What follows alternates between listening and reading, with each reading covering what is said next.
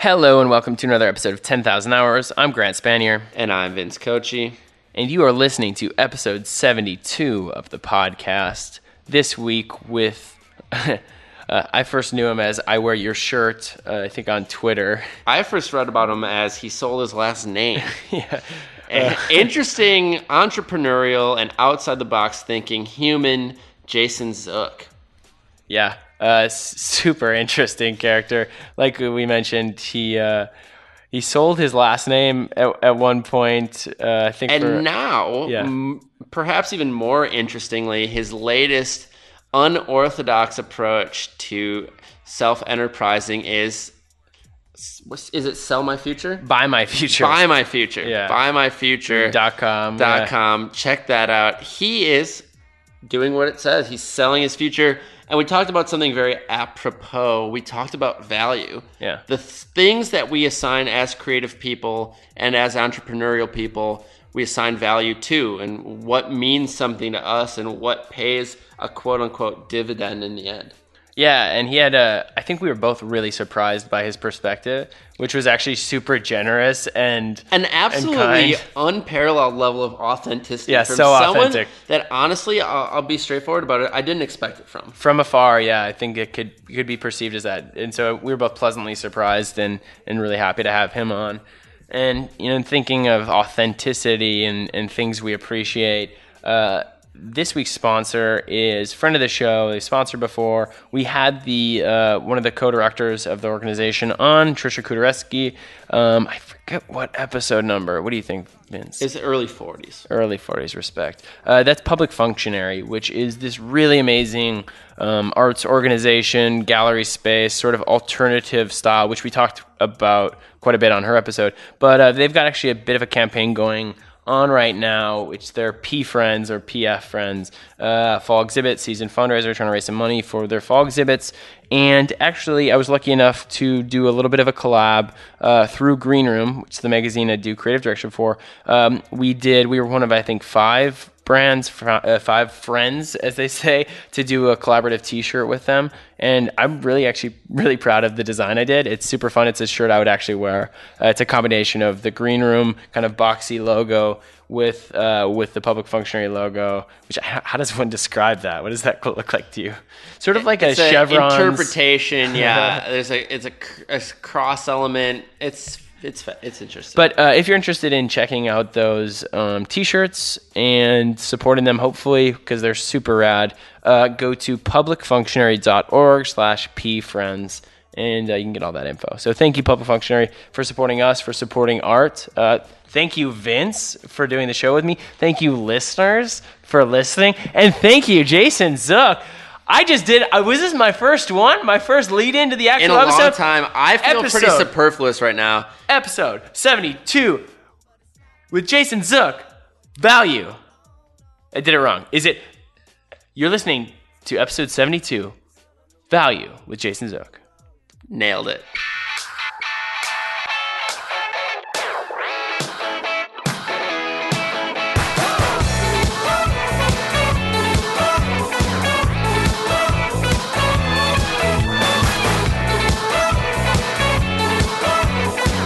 Should be fun. Yeah, I don't know. It might be. We'll see. If history is any indicator, it won't be at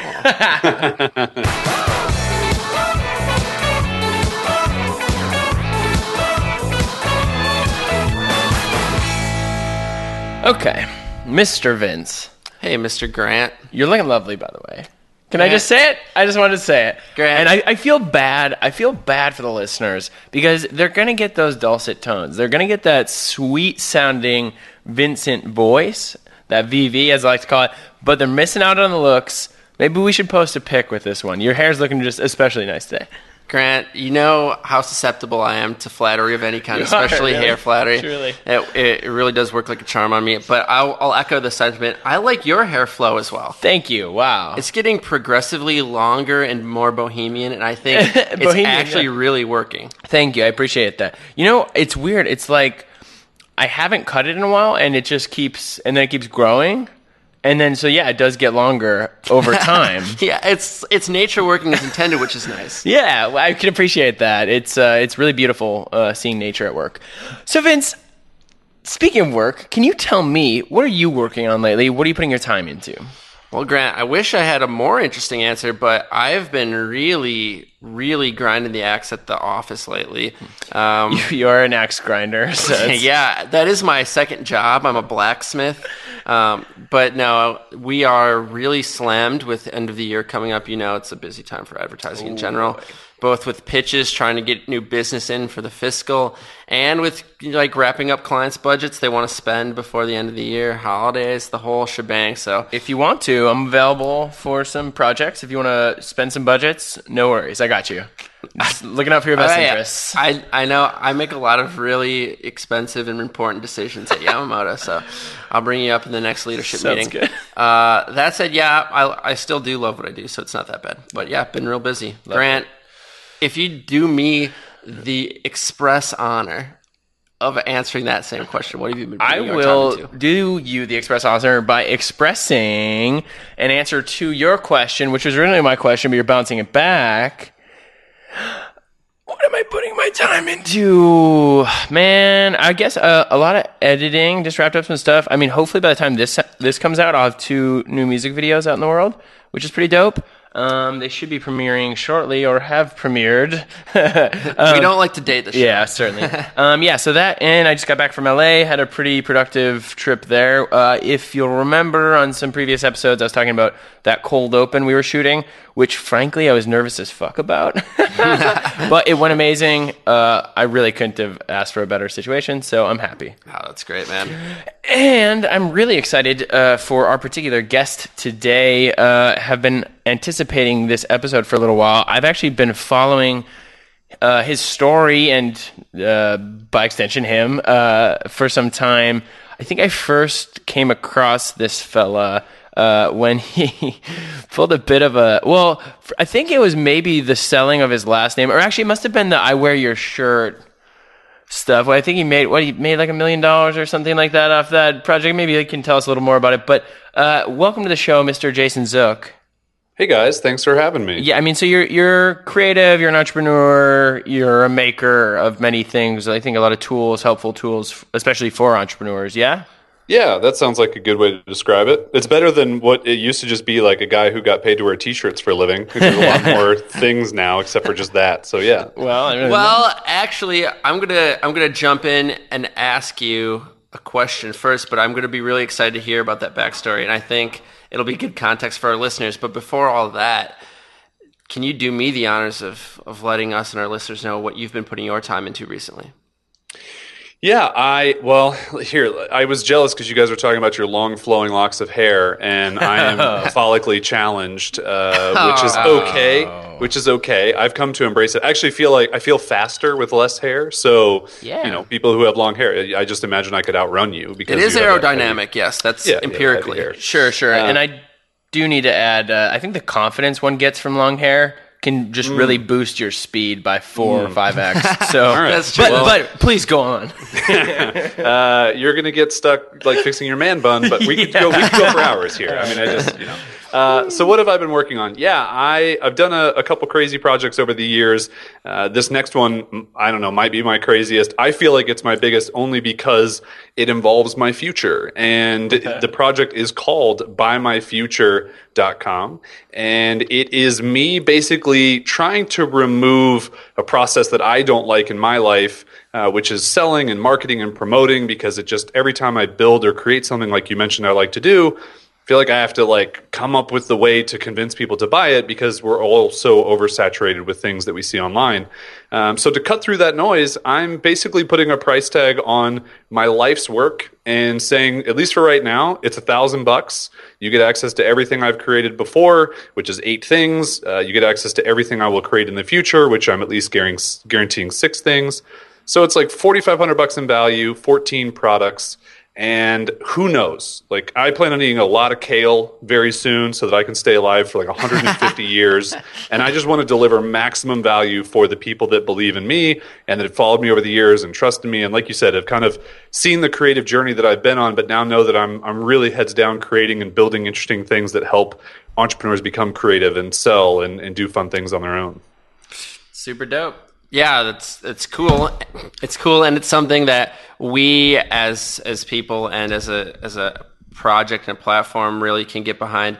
Helping other people do cool things is just as cool or cooler as doing the cool things yourself. That said, you have been a part of and the proprietor of some unorthodox and interesting endeavors of the past. Would you agree with that statement? Yay or nay? Okay. Yeah. Yes. The court will accept a yes. So if you could just paint some context for our listeners, what have been some of the more interesting and even newsworthy, certainly, enterprises that you've done in the past? Yeah, I am probably best known for getting paid to wear T-shirts for a living for 5 years, and that was with a company called I Wear Your Shirt, where I just decided that I could be a random guy on the internet that people would pay to wear clothing, and I would talk about it on social media. So I did that from 2009 until 2013. And as you mentioned earlier, I did generate over 1.2 million in revenue with that business, which is utterly ridiculous to even say out loud, but is true. And golf clap. Then yeah, a very silent golf clap. And then if that wasn't crazy enough, my mom was going through a divorce in 2012. I'd actually had 3 last names up to that point. So last names for me are not like something I carry around with a badge of honor like many people. And so I decided to sell my last name because we were stuck in a kind of a family situation. I didn't want the last name anymore that I had, which was Sadler. And I said, I've been selling my T-shirt for a couple of years. I've had a bunch of other sponsored things. Why not sell my last name? Like, I don't know. That seems like a weird thing that I would do. And so I put it up for auction at $0. It started, and within 24 hours, there were like 75 bids, and I got up to $30,000 in the first day. Which was insane. I realize how ridiculous that sounds. But it really just kind of kept proving the idea that you could do things unconventionally. You could do things that no one had done before, just if you're willing to put in the work and the effort and to stand behind these ideas when people kind of criticize them. And then my most kind of recent project was writing a book about all of these adventures that I've had in entrepreneurship through the past 8 years now. And I also looked at that differently. And a lot of people said, oh, you're a first-time author. You know, you're not going to make money. Use the book as a marketing tool, blah, blah, blah. I didn't really like that idea. I wanted to make money because making money affords me the ability to live the life that I want to live and to just do the things that I want to do. So I followed the sponsorship route. I kind of stuck to that thing and convinced 204 companies to basically sponsor a book that didn't have a word written, a single copy out into the world, and raised over 75 grand before the book even had anything but a title. So yeah, those have been my big hits over the years. Golf clap number 2. Yeah. And certainly, I mean, I would imagine, do you feel like there have been a lot of misses then in between? You know, I don't have many misses. You're a Tarantino type. Here's the thing. I actually realized this on another interview that I did recently that someone brought this up. And he said, the one thing that I've noticed on every one of your projects is that you get people to pay you for them before you actually do anything. And that's why I don't have any misses, because just intrinsically within me, for some reason, I always put these projects out into the world and I go, okay, someone pay me for this before I do it, because that will convince me that, number one, people want this, but that also that I should keep driving to do it. So yeah, there's not a lot of misses when you know, I don't progress forward with things before people buy them. And I tend to do a good amount of research. I tend to talk to customers, whether that's through email or surveys or even just listening to people when they're emailing me constantly about the things that they're working on. So yeah, not a lot of misses. I guess I could be a little Tarantino. I love Tarantino. He's awesome. Oh yeah, he's great. What's not to love? Well, I think it sounds like you have a good fundamental understanding of what we're talking about on today's show, and it's value.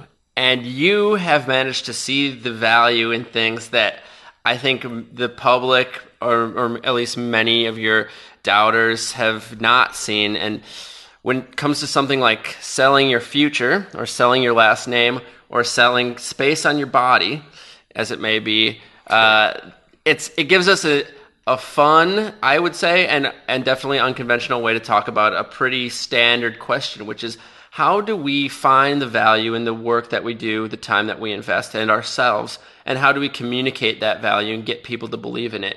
So I would like to break into this conversation by asking you some of the hurdles that you've encountered while trying to get these less than average enterprises off the ground. Yeah, I think probably the first hurdle that you guys can relate to, everyone can relate to, is self-doubt. With every project, I mean, right now I have doubt about this Buy My Future project. You know, I remember what the feeling was like when I first started I Wear Your Shirt. And I mean, you have to imagine back then, I'm a nobody. I mean, I didn't even know what Twitter was. I had no clue what these platforms were. I just thought there was an opportunity to do something. And so I had the balls basically to do it. And I did. And so I think, you know, self-doubt is one of those things that we all deal with, and some of us deal with it in different ways. What I've learned over the years is that if I want something more than I'm afraid of it, more than I have like self-doubt creeping in about it, then I'm going to continue to chase that thing. You know, there have been ideas that I haven't gone after, and frankly, I can't even really remember them because I don't even waste time thinking about them. But that's one big thing for me that whenever I'm starting, I think a lot of people can relate to that. We all deal with it. It's just a matter of how much do you actually want that thing? Because here's the thing. A lot of people want to build a new product or service or business or podcast or whatever. But do they actually really want to do it? Or they just see somebody else have success with it and they go, oh, that'd be fun to do. But then when they start doing the work, they're like, I don't really want to stick through this. I mean, we talk about this all the time. We talk about self-awareness in that when you're truly motivated and truly self-inspired by that stuff, like that's where the actual good work comes from. That's pretty much the only thing that's going to see you through the finish line of projects and really of your career, of your work, of your life is tapping into something you're actually inspired to do versus something you think you should be inspired to do or you think other people think is cool is XXX. Yeah. Yeah, and I think the word value is so great because for me, like I've been extremely intentional in minimalizing my life and doing a lot of those things, especially in the past couple of years. I met the minimalists at a conference a couple of years ago, and listening to Joshua's story had a huge impact on me because his pre-minimalist story was similar to my story. And so I heard him talking about these things. I'm like, oh my gosh, I feel the exact same way.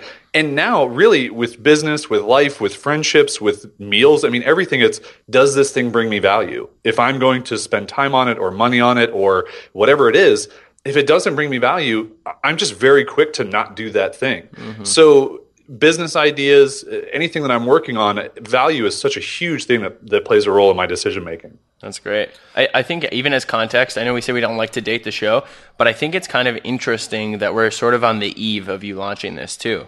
I think it's like kind of like right? It is for sure, because I had this thought today when I was driving to go get lunch. I'm like, man, I'm really nervous about this project being launched. Yeah. You know, 2 months ago, I wasn't nervous at all. A month ago, wasn't nervous at all. Even a week ago, I was just pumped. I was ready. I put in the work.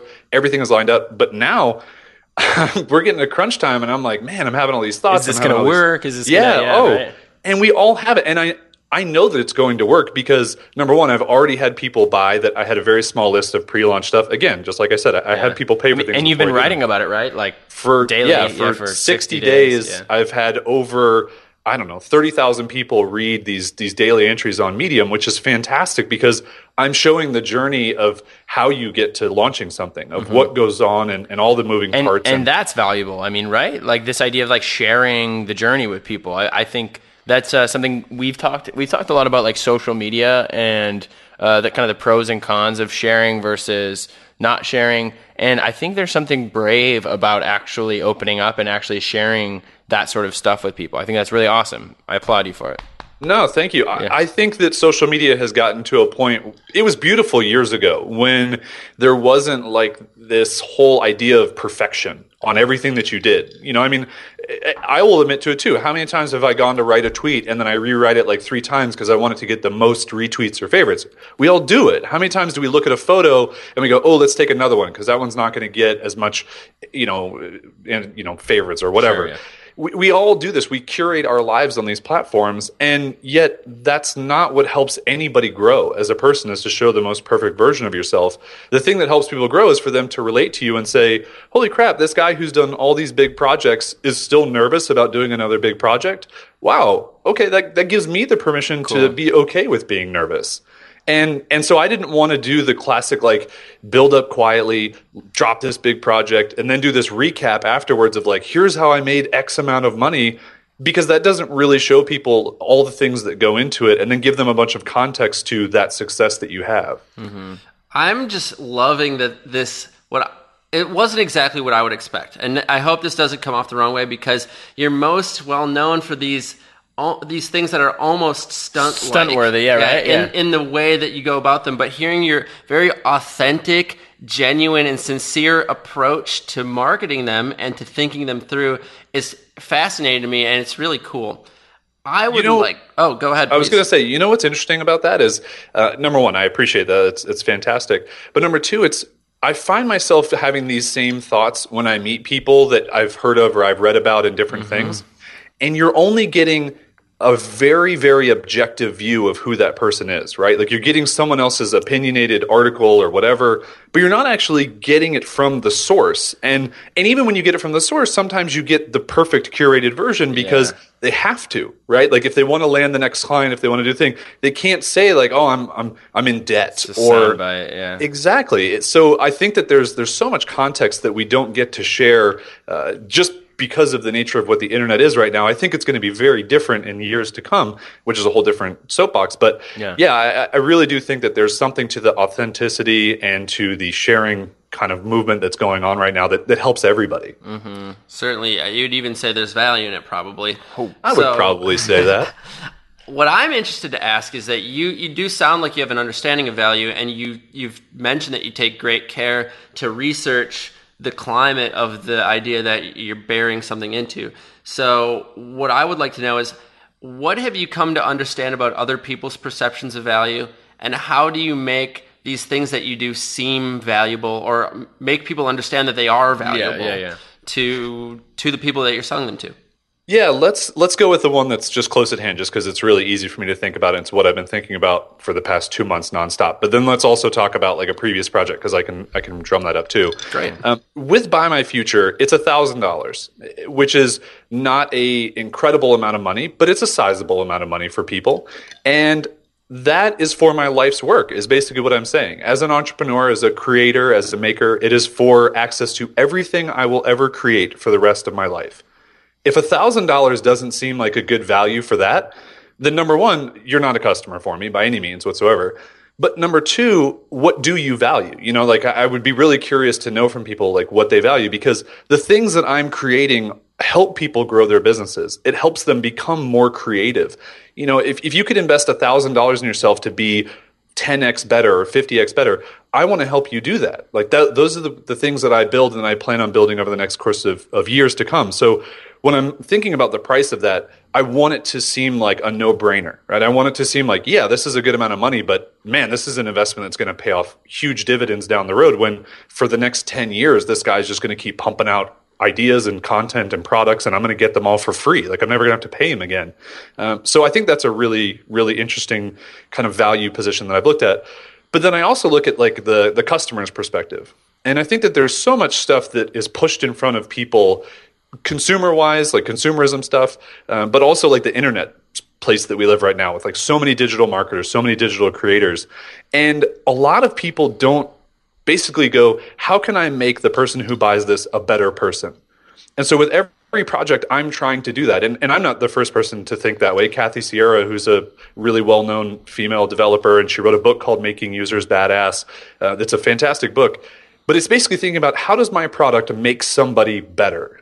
And to me, that's the ultimate form of value exchange, is I'm solving a problem, you pay me for that problem, now you can go and solve that problem 10 times better than you ever could before. Yeah, it's like super dope. Pardon my lowest common denominator there, like in terms of like language, but it really is. I think that's like it's such a cool way of thinking about the work you want to do. I do think even the way you've done your value equation, I think it makes a lot of sense. I mean, it's interesting actually now that I'm thinking like, oh, I wonder, am I a potential customer here? And I think certainly from a value standpoint, I'm somebody who consistently I invest in myself. I'm not sure, maybe cash flow wise, maybe not, but maybe. Yeah, maybe by the end of this episode, right? Yeah, we'll see how my sales pitch keeps going. I mean, you guys can tell that like I believe in what I'm doing because I know that the impact it's going to have for people is positive at the end of the day. Like I'm not selling snake oil. I'm not like anything, that you're not going to see. And my track record, it kind of backs me up. And I think that's the thing where a lot of people don't have a track record. And that's part of this project too. Like I want to help people build their own track record as an entrepreneur or a creator or a small business owner or whatever. And you get to join a small group of people who are getting a ton of value. But I don't want to harp just on the idea. So you kind of asked about like seeing the value of things. Like let's talk about the last name sale idea, because most people might think like, what is someone going to get from selling your last name or from buying your last name? Like I'm sure they would. I think even parts of me would say that. Yeah, so when I thought of this idea, I immediately said to myself, this is number one, it's a brand exposure play. Like you're not going to put a ton of dollars in your bank account because you made my last name some product, like whatever. It's purely an exposure play because no one had done it before. It's incredibly newsworthy. I mean, we've all read stories like this of different angles, the $1 Million Homepage, et cetera. So I knew when this idea kind of cobbled together and I was like, okay, I'm the guy who can do this, that press was going to pick it up. Plus, I also had on my side a lot of press that had written about I Wear Your Shirt. So I could go back to them and go, hey, remember when you wrote about this t-shirt thing I did? Well, now I'm kind of up in the game and getting even crazier. And so many of those media outlets were just ready. Like they were just waiting for the bids to start coming in so that they could start talking about it. So I knew that there was going to be built-in value for whatever company got on board. And by the end of it, it's funny, when headsets.com, they were the company that won the auction, they kind of didn't know it was going to happen. I mean, I was on the homepage of USA Today. I announced it live on Fox and Friends. I was on the front page of CNN Money. A company like headsets.com could not pay for those placements 100x of what they paid me for my last name, which was $45,000. So when they got all that media attention, for them, they were like, oh, this is a huge win. And then they actually looked at the numbers, and in the first 6 months, made $250,000 in additional sales that they didn't have.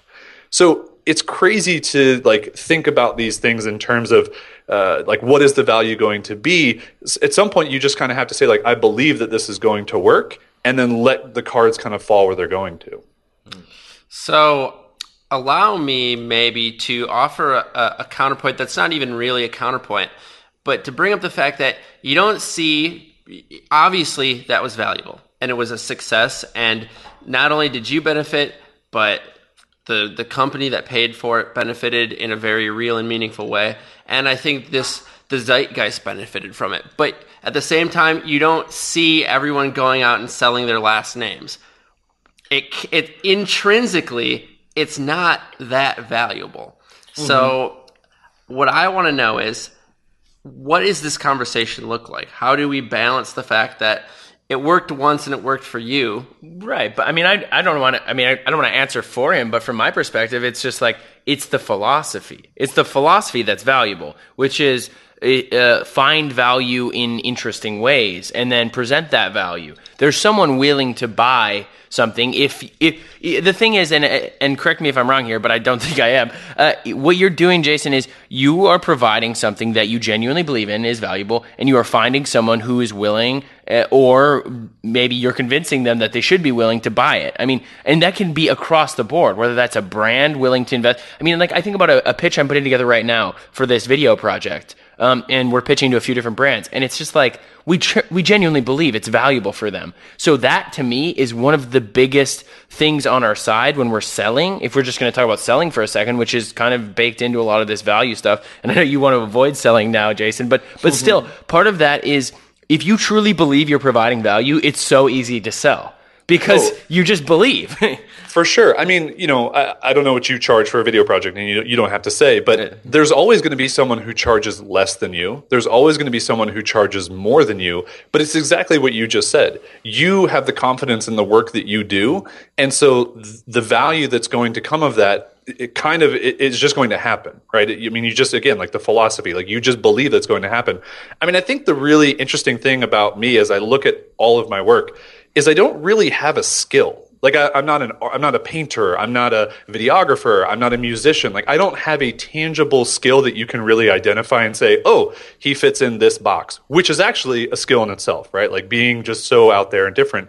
But I think that when you look at just doing things so differently and uniquely, and Vince, to answer your question, I really do believe that if someone else said, I want to sell my last name, okay, yes, you could not do it the exact same way that I did it because it probably would just get overlooked. But if you put your own twist on it and then you just worked your ass off to make it happen and you created some really unique way, I bet someone could make 10x what I made selling my last name. Now, do I think it would be an insurmountable amount of work for anybody else? Yes, totally. But I also think that people don't give themselves enough credit. I think that people don't work hard enough because I think that that's just proof in every article we see popping up on the internet nowadays of like the 27 tips to hack yourself to $1 million thing. Or I don't mean to call this podcast out, but it was like, I just saw it on the front page of iTunes, like 8 minutes to becoming a millionaire. Bullshit. Like, I mean, I understand their show is not like probably going to make you do that, but just like those types of things are what is leading people away from actually providing their own value. We get hit up by like a fair amount of those types to be on the show. We do. And almost exclusively when someone comes to us pitching themselves, it's usually not a fit. But I see that stuff and it's just such a fucking turnoff. Yeah. It's just so, and I mean, here's the interesting thing for me, and this is a compliment to you, like, I see you're in that world. You're in the world of, no, hold on, not that world. You're in the world of like internet people and of like tools, and there are like tips and tricks. And I don't say you're positioning it as that, but it's like from afar, it's like, oh, I could lump you kind of into the internet world of like that, especially if I didn't know, if I wasn't that familiar with your work. But like the way you're approaching it and I think the actual outcomes of your stuff is so different. And I really hate that stuff, man. We're called 10,000 hours for a reason, and we're not actually arguing that it takes 10,000 or whatever. But it's just the idea that it like you grow over time. It takes time. It takes dedication. It takes actual effort.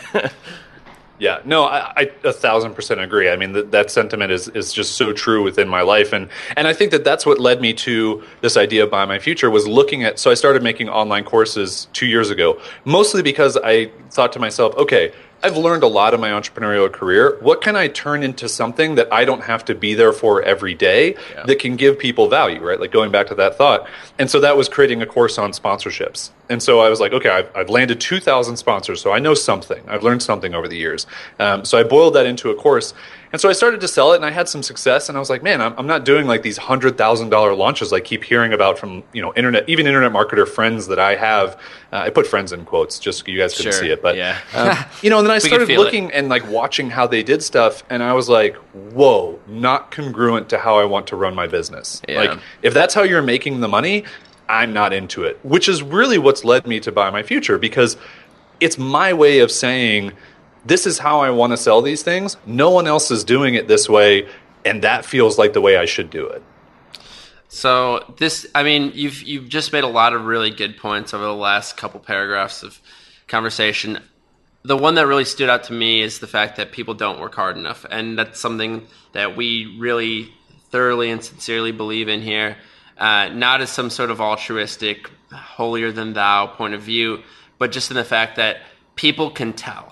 People can tell how hard you work, and I dare say that's where a lot of the value that maybe you can't see but you can feel comes from. When someone is evaluating your project and they don't know exactly why maybe, but they believe in it, it's because they can tell and they can sense, and maybe they can even empirically see that you work hard at what you do and you care about it and you're passionate about it. And more than anything, the willingness and the ability to put in those hours pays dividends. Yeah, and I'm concerned for the generation that was born in like the late 90s, early 2000s, I mean, even nowadays, because everything is so fast, right? I mean, all communication is so fast, all results come so quickly, and gone are the days when, I mean, I'm 33, so I lived before the internet, and like I remember what it was like to work at businesses where things just took a while. You know, there was no overnight shipping when you bought something. Like that didn't exist. But it's really interesting to think about the future of people creating and people building businesses and the lack of attention span. And I'm just really curious to see where that goes, because I'm fortunate that I was kind of in the world before this happened. So I have the hard work ethic that I think a lot of people don't. And I'm not sure that there's a way. I've talked about this with so many friends who are kind of similar to me in age. I'm not sure how you help people become harder workers, you know, especially when you're born in a time when it's just, you don't really have to work hard to do much. Yeah, it's like a tough challenge of like, I mean, what we were saying before, we were talking about self-awareness and aligning your interests with your work. I feel like it's harder for people to find the work that matters to them. I think that actually has longevity, that can be, you know, something more than like flash in the pan. It's just like gratification you're talking about. It's just like so instant, and it's so... I mean, that said, though, I have to disagree in some ways. I think sometimes I get turned off by this sort of the beauty of the inconvenience. The nostalgia. The fact that, like, just because something has barriers and forces you to jump hurdles to create it doesn't make it intrinsically better, and it doesn't make your work intrinsically more valuable. Yeah. I think there are plenty of ways to show authenticity and work ethic, even in an instant consumable culture. And I think we see plenty of people who do that. We've even interviewed a fair share of them. This is true. I mean, it opens up a lot of doors. It actually, and sometimes the feedback can improve quicker and actually can speed the process along. I will say though, if there's one thing I could like wish for, is that like, almost like that people were like forced occasionally somehow to be disconnected and to kind of be alone with their stuff. I'm not saying, and you know, just because I have like some introversion to me, like I have that in me a little bit, but I just think like there's a lot of value in time spent with self. And that is something that is, I mean, there's just so much possible distraction at all times. But that being said, yeah, no, well, and Vince, you bring up a really good point. Like, I don't think it's 100% one way or the other, right? Like, there's always going to be half of the crowd that goes this way and half that goes the other way, and I do think that, and Jason standing in the middle, and me like playing in like a field far away, just like completely lost, like a puppy, wearing a T-shirt of something. Yes, just dancing around. But yeah, I think that it is cool to live in a time where we have the opportunities that we have right now. I will say that. I think that's really interesting. I just think that some people want to build the next Facebook or build the next Instagram or like whatever these like big hopes and dreams are for a lot of these younger entrepreneurs, but yet they don't understand what really goes into doing those things. And they think it can just be done in the 4-hour work week or in the 10,000 hour, right? Like, I just think that there's a lot of these. If they put in 10,000 hours, I'm gonna go ahead and give it to them. I'd like to see that actually happen. Yeah, certainly. I mean, even if they were putting in a full work week, that's like 2,000 hours a year. Like if they put in a consistent 40 hours a week for 5 years, I'll say, you know what? I wish you some success.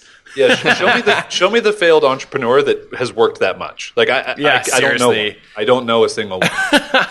It's true, man. And here we are. We're all old men, just strumming our beards at this. No, but guys, I think this is like it's a really cool topic to touch on, because like getting back to the whole values thing, I feel like we're now just like a group, like all running this show, which is fun. Yeah. Okay. Good. It's everybody has their own different set of values. Number one. Everybody values different things in different ways. Like, obviously, tons of people didn't agree with me getting paid to wear T-shirts for a living or selling my last name or even putting sponsors in a book. That didn't hurt anybody's feelings, but people, of course, are still up in arms about something that's different or unique. And I think the most important thing is just to say, like, what is most valuable to me? Like, what do I stand for? What makes me happy? What, not just based on what the media tells me or what I think looks cool, like what really matters to me. And if you can dig down into that, and like you've mentioned self-awareness a couple of times, it's so important. And I think it's just kind of like it gets thrown aside sometimes of the real importance. But I've even noticed it for myself. Like I said, it's just been such a huge change for me in my life that's been so impactful. Dude, so funny. It's fun when you're having a conversation with someone and you're like about to say something, and then they like dive into that thing, and you feel that little tingle somewhere deep within. You're like, haha, yes, we're on the same wavelength. And what I was gonna ask, because we're talking about social media, we're talking about that value. It very much, a lot of this comes back to that core for me, for I think a lot of the conversations we have, and especially when I'm thinking about social media, that's kind of an aside, but I think of like the gratification one gets, and I think people, if you're chasing likes, you're chasing that sort of stuff. What does that mean? What does that say about you? But that's a different thing. It is related. But my question then for you, Jason, is how did that happen? How did it happen for you in terms of how did you identify what was important for you? I know maybe it wasn't an aha one moment, but where did that path start, and kind of how did it progress? Yeah, I think it was actually hitting rock bottom. So I Wear Your Shirt in the last 2012 to 2013 just did not do well financially. I made some bad decisions. That was the first business I had ever run on my own. So you can imagine just things are going to happen. And so I had hired too many people because I thought I was supposed to scale, and that was such a cool thing. And then I had changed the content, and I was really relying on these other platforms, Facebook and Twitter. And when Facebook changed their algorithm, like my traffic tanked because a lot of my traffic was driven through Facebook. So there were a lot of things that were just out of my control. So anyway, when that business shut down, I had $100,000 in debt, and that was kind of my line in the sand. When I finally said, I can't take on any more debt. I feel incredibly embarrassed about this because everybody, I'm still getting these articles written about me of this guy makes $500,000 a year wearing t-shirts. And I would literally tell those people, don't put this article out. It's not true. Yes, I generated that amount of money, but now I'm in debt. This business has not, gone on to be super successful as it once was.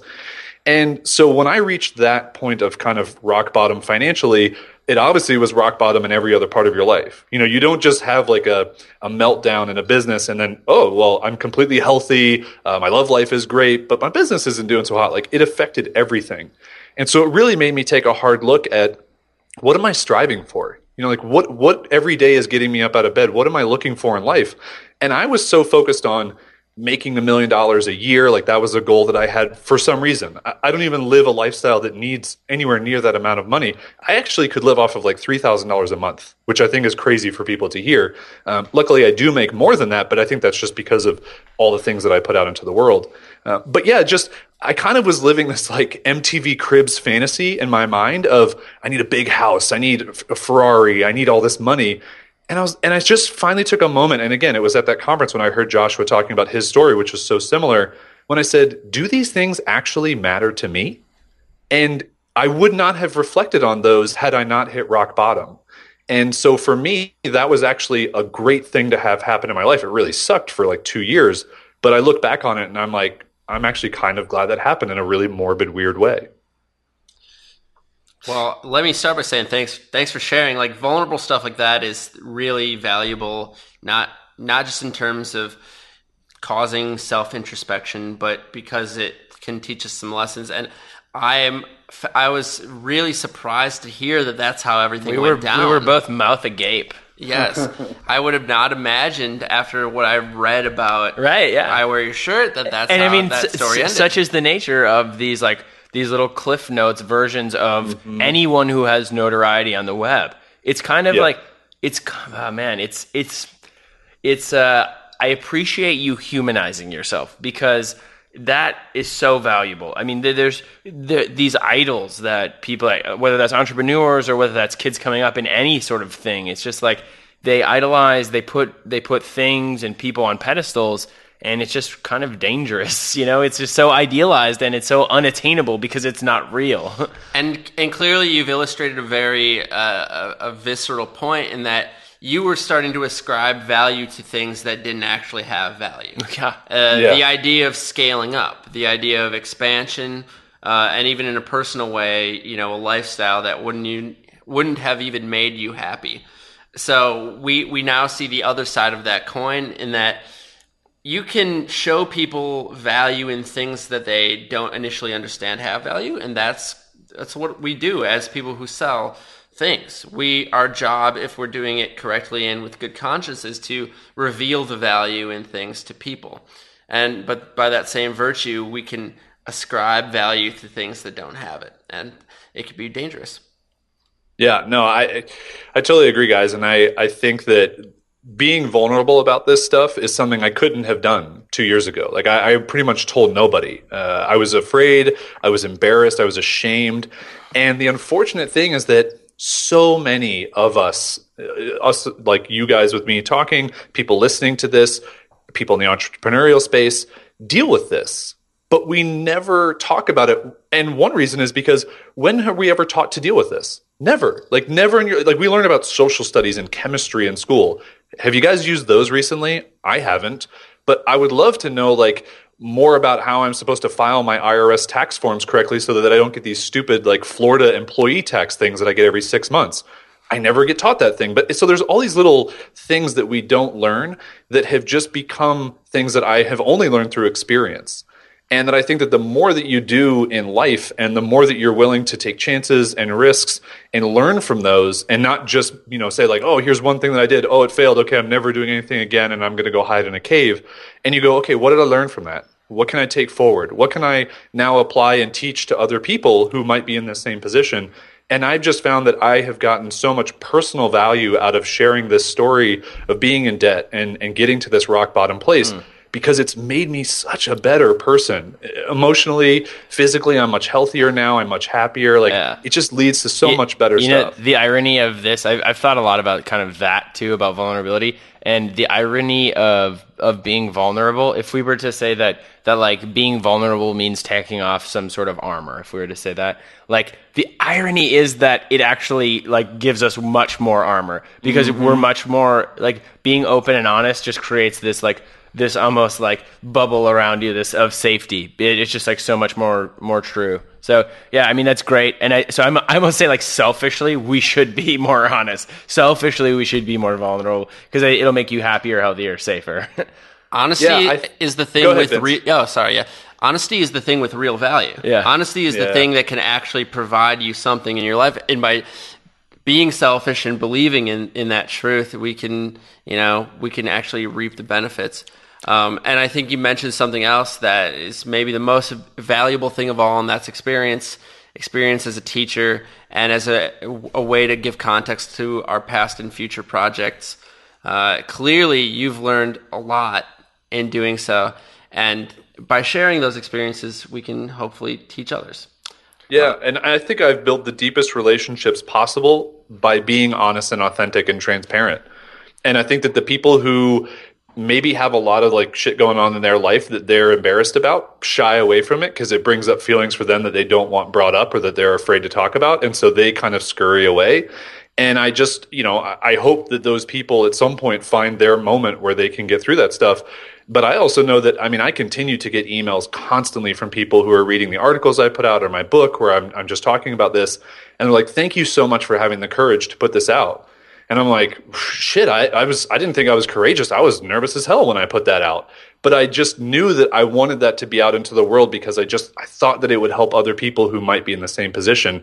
So yeah, more of that stuff. You guys do a lot of things. I was checking you guys out before we were getting on this, and I'd love to see more kind of behind the scenes stuff, right? Like more of, what's really going into it. What's the hard work? What's the gritty stuff? Because I think we all really love knowing about that, and then we can all see a little bit of ourselves getting better if we can learn from those experiences. Couldn't agree more.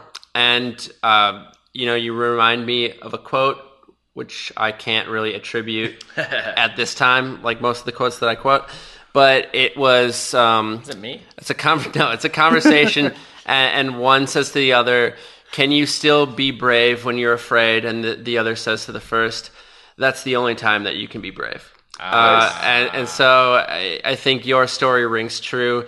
And it's ironic maybe that we're talking about sincerity and authenticity because in our off-topic topic, we're going to maybe talk about a place that isn't specifically known for those qualities. Get out of here with this shit. In pop I'm culture, not going to allow that segue. I'm not going to allow that. And Jason, I think you'll back me up here in a moment when Vince perhaps introduces the actual off-topic topic. So, and if I may say, Our off-topic topic is our opportunity to sort of veer away from the topic and maybe explore something not necessarily germane to the conversation.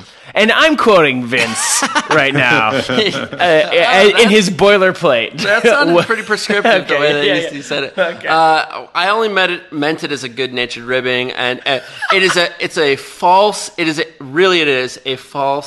sort of thought about a part of the culture. A part of the country that is ascribed by a different part of the culture that is probably just jealous. But we're talking today about California. Ooh. Yeah, I know you recently moved to California, I did, Mr. yes, to yes. San Diego. San Diego. Hey, actually, you know what, man? I think, and this isn't helpful to the listeners at all, but I think I might be out there in a few weeks with Mr. David Cherry. And if the listeners recall, David Cherry was on episode, I want to say 42 or something. I don't know. Death to Stock. We've talked about him a lot. I've been working on a lot of projects with him, and he is actually who introduced us. So shouts to him and to Death to Stock. Thank you. Yeah, thank you. But I think we will be in San Diego soon, so perhaps we can meet up. That would be fun. As a and quick aside, for all the listeners who have that has no impact for them, when we meet up, we'll just take photos and then they can all be like, Well, look, they did. Yeah, what they said did. were gonna do." They really. it'll be backed it a up. first for 10,000 hours following through. As an aside, Grant, I think you might have to start paying taxes in California soon, just based on how frequently you're there. Like, it's pretty much every couple of months, if not more I frequently. think a little bit more frequently at this point, but Absolutely. So I actually love California a lot. I've been there just a couple times, but it's been a completely and outwardly positive experience. And for all the flack they get from us good, wholesome Midwesterners, I think it's a wonderful state with a diverse and rich collection of cultures. What do you think about it? Political answer. But I do mean it, though. Okay, I really know, do. I know. Yeah, I lived in the South before this. I lived in Jacksonville, Florida, which is probably same sentiment as the Midwesterners, who were like, oh, just a bunch of hippies over there who are like, making hemp sandals every day and just eating like only vegan meals.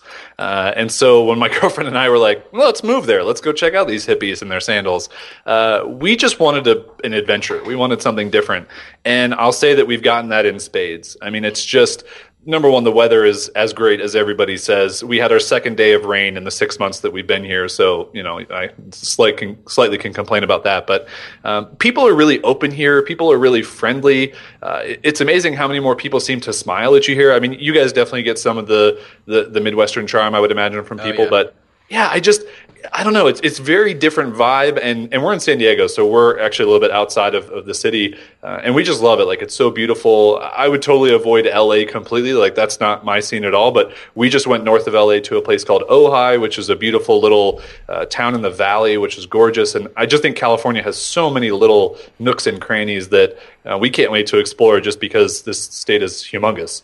And there's a lot to see. It's real big. And I will say, I am actually a fan of LA. Like, I didn't think I would be, and I kind of wasn't sure for a little bit, but I really like it. And the thing about LA, though, is like, it's kind of like California in that it's expansive, so you could love or hate all sorts of it, Yeah. And I guess most of my time has been spent kind of by the beach. A lot of my projects I've been working on are like Venice, Santa Monica, Marina del Rey kind of area, and so it's like, okay, that's pretty fun. And then besides that, there's just like so many people there, like so many people that I'm able to connect with. I love being, we're in Minneapolis, in Minnesota, and we have an incredible creative culture, great art scene. There's so much cool stuff happening here.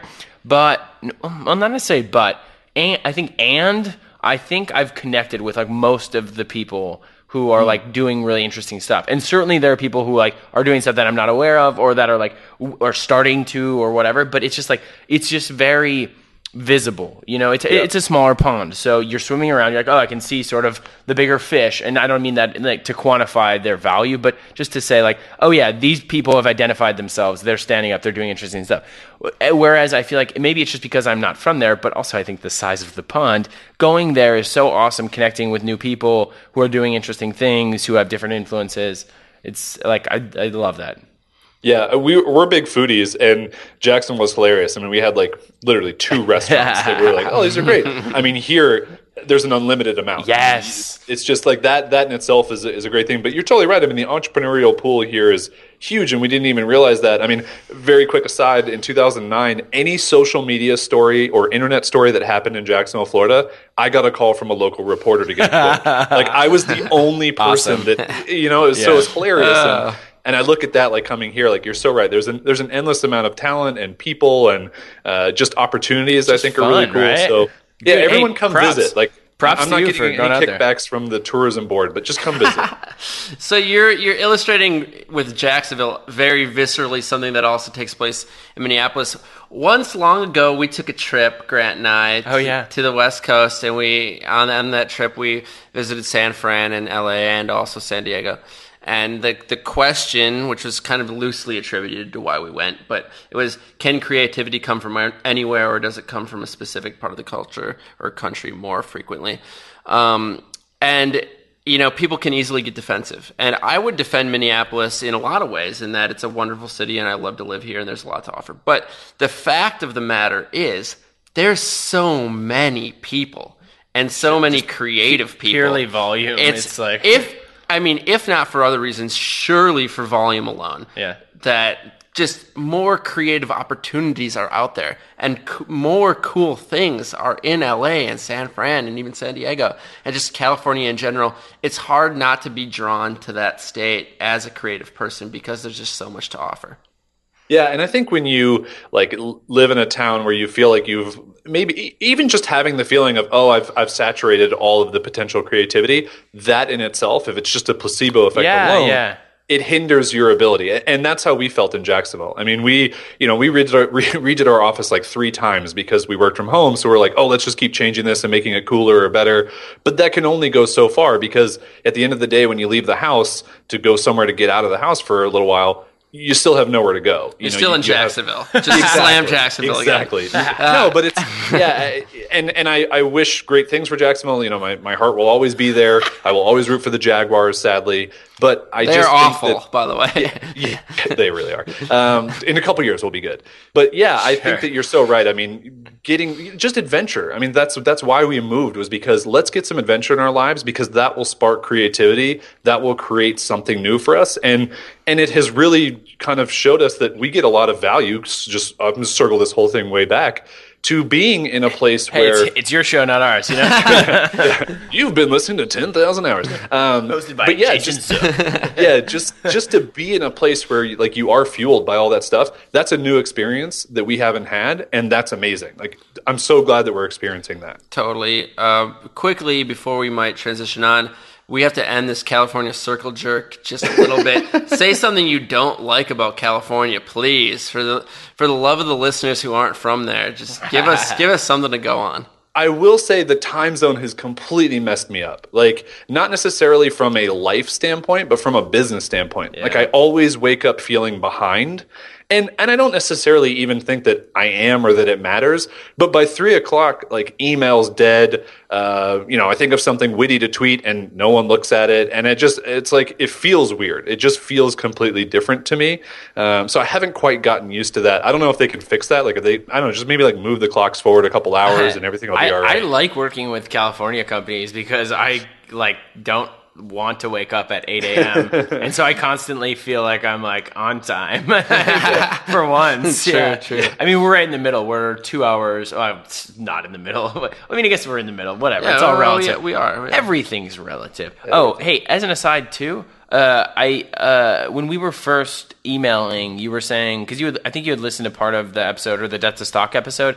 You were saying something that had come up for you was adventure takes effort. I think that was Allie. Yes. Had said that, and I think that's just like a good thing to say again and to reiterate. And there's like so much. You know what? I think let us please segue back in, and let's just say, like, value oftentimes comes from things that don't feel necessarily, I want to say good. Like, they can be sort of painful. Like fear and dealing with fear and that is like inherently almost like a tough thing. And vulnerability too, right? Right? We talked Yeah, about exactly. it. That's painful and that's uncomfortable by nature, but it's valuable. But yeah, I mean, and I think a lot of that kind of, we say dancing with your fear. It's a very Seth Godin kind of idea, but knowing that and getting in touch with that, it actually makes it less scary, I think. I mean, Jason, you said you were scared, and of course you are. You're nervous. You're launching this thing. It's like a big deal. Like, you're putting a lot of time, energy,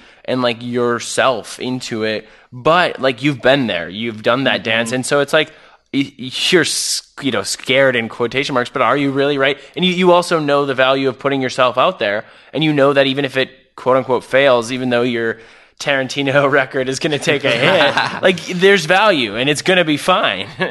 Yeah, no, I think that that's a really interesting thing to bring up, because it makes me think of the part that I enjoy the most is what I like to call embracing the climb. So it's not even really like the end of the project for me that I love. Like, to keep the rock climbing thing going, like reaching the summit or reaching the top is not what I love. I love the steps along the way. Like writing this daily journal, that's been so fun for me. Talking to people, doing interviews like this is so fun. And just like because I can imbue like all my tone and all my emotion and everything into it. Whereas when the project is over, if it's made money or whatever, I don't get to do that anymore. I don't get to have those little moments, those things. So I think that like the fear, even like you almost become like a little bit, a fear junkie, right? Like you're like, all right, well, how can I push myself to go a little bit further? Because it feels really good when I overcome that and when I move forward past that or when I share that. Yeah, I think really well said, and not to curtail the conversation at all, but as we wind down, I think that sentiment has informed the whole conversation thus far, and hopefully, or maybe it will inform a couple more questions that we have for you as a way to kind of wrap up this topic. And they are, you can just answer these in order. What can our listeners do to support you? And if you would want our listeners to take one thing away from your time on the show, what would that be? I think to support me, I would love for your listeners to give themselves the permission to maybe open up about something that they're afraid to share publicly. And they can email me. Email is jason@iwearyourshirt.com. And I swear on my life, I've got my Cub Scout hand up. I was never a Cub Scout, so I don't even know what that looks like. But I pinky swear that I will not share if someone wants to maybe unload their vulnerable moment, or maybe share something that they just can't share with anybody else, or they feel like they just have been holding back, that I would love to be able to then support them. I'd love to be able to give back to them on that. So that would be really cool for me. And then I don't know what the second question was. And you said open up, and also like maybe open up a line of credit and just buy Jason's future if you could. And what an incredibly not self-serving answer to that question. That's your chance to shill. No, I'm just kidding. Yeah, exactly. I'm just kidding. Obviously, that's your plug moment. No, that's great. It is great. Here's the interesting thing, guys. I have learned over the years that moment is not the opportunity that people are going to, it's not going to sway them, right? Like certainly not. Yeah. At all. So what's the point of me even wasting a breath? I'd rather say something that, it's cheesy, but it will bring me value to get those emails from people. That's what lights me up, to know that I'm making a difference in someone's life. That is something that I can't put a dollar amount on. I can't ask someone to pay for. Like that's the really cool stuff. And a couple of years ago, I would have just taken that moment to be like, yeah, go to buy my... I'll wear your shirt out. Exactly. Exactly. I would have been the auction guy for like 5 minutes. Hell yeah. Good for you, man. That is like you tapping into your authentic self and into something that is not only... ultimately, it's like maybe good for you, but it's like good for everyone, so like embracing that, super dope. And it's good because it's good. I gave you a golf clap. I think it was like 6. This is number, I counted 5, but okay. Great. Well, against your will, we'll still link people to buymyfuture.com. All right. I'll take it. That said, what would you want our listeners to take away from your time on this episode? Find your own values. Like, now is the time to maybe sit down and do some hard work, some hard thinking, and I'll even give you some tactical stuff to do because I think that's important. Number 1, read Pamela Slim's book, Body of Work. That was really helpful and influential for me. and just kind of connecting the dots on what really meant stuff to me, like value wise. Sorry for stuttering there. And the second one is a plug for my girlfriend, who wrote a book called Connecting with Your Core while she was going through her own moments of vulnerability. And you can find that at madevibrant.com, or just search Connecting with Your Core. It is an awesome book. She actually just redid it with some amazing illustrations and a whole bunch of stuff. I'm like so surprised that the person that I'm with wrote that book, because I had no idea that like we both were going to kind of create this life for ourselves. So those things tactically, I think, have been influential for me in getting to where I am. And I'd love for other people to establish their values and to figure out what they need to filter their life through, because it's just been so helpful for me. Dude, yes. I mean, right. That's where it comes from. And it's so cool. I mean, hey, good for you, man, to like find a partner in general. That's awesome. But also to find a partner that seems so like aligned in those ways. I feel like that's just like the best. And thank you, by the way, for supporting, and this is not a critique to anyone or anything, but just supporting your advice with some real actionable things. Is, man. It goes a long way. It really does. It's easy sometimes, and fuck us, right? Even to like get up on to get up on a soapbox and be like, you know what you got to do? It's just like, go tap into, blah, blah, blah. And it's just like, okay, cool. So what do you... So what? What do I do? Yeah. It's just like, even just one next step, I feel like putting people down a path of like that's awesome. And it's generous. And thank you, dude. And thanks for your time on the show, by the way. It's been a great episode. It's been a lot of fun, at least for me. This is what, for Grant. Oh, well, yeah. This is what we would call a grep. We would call it a grep, even though I've never been too fond of that nomenclature. You push back a little bit on it, but I've been slowly working it into the vernacular of the show. I feel like the true fans are really picking up on it and pushing it forward. Speaking of show vernacular, let's see if I can't botch this. Jason, every week we end the show in a very specific way with very specific words. And those words are the two words, ship it. And we say them, or we ask our guests to say them, because they're what we believe. And it's a succinct way of saying if you don't do the work, if you don't actually put in the time and make something real that people can consume and look at and appreciate, then you really haven't done anything in the grand scheme of things. So if you would sign us out, you have to say the words ship it so that our fans can hear the words ship it. And that's the end of the episode. I'm realizing what's happening here, Vince. So I've been long holding Vince hostage at the beginning of the show. I will say today was a bit different in that I just kind of like complimented him because I was feeling that. I haven't seen him in a little bit. But typically I will dangle the carrot of the start of the show in front of Vince and hold the power of asking him what he's working on for about, 3 minutes on average, probably.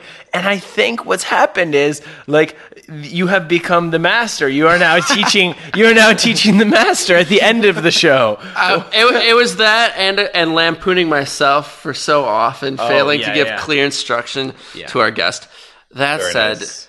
You've already been such a great guest. If you could do this, the great honest. Gents, thank you so much for having me. And for everybody listening, ship it.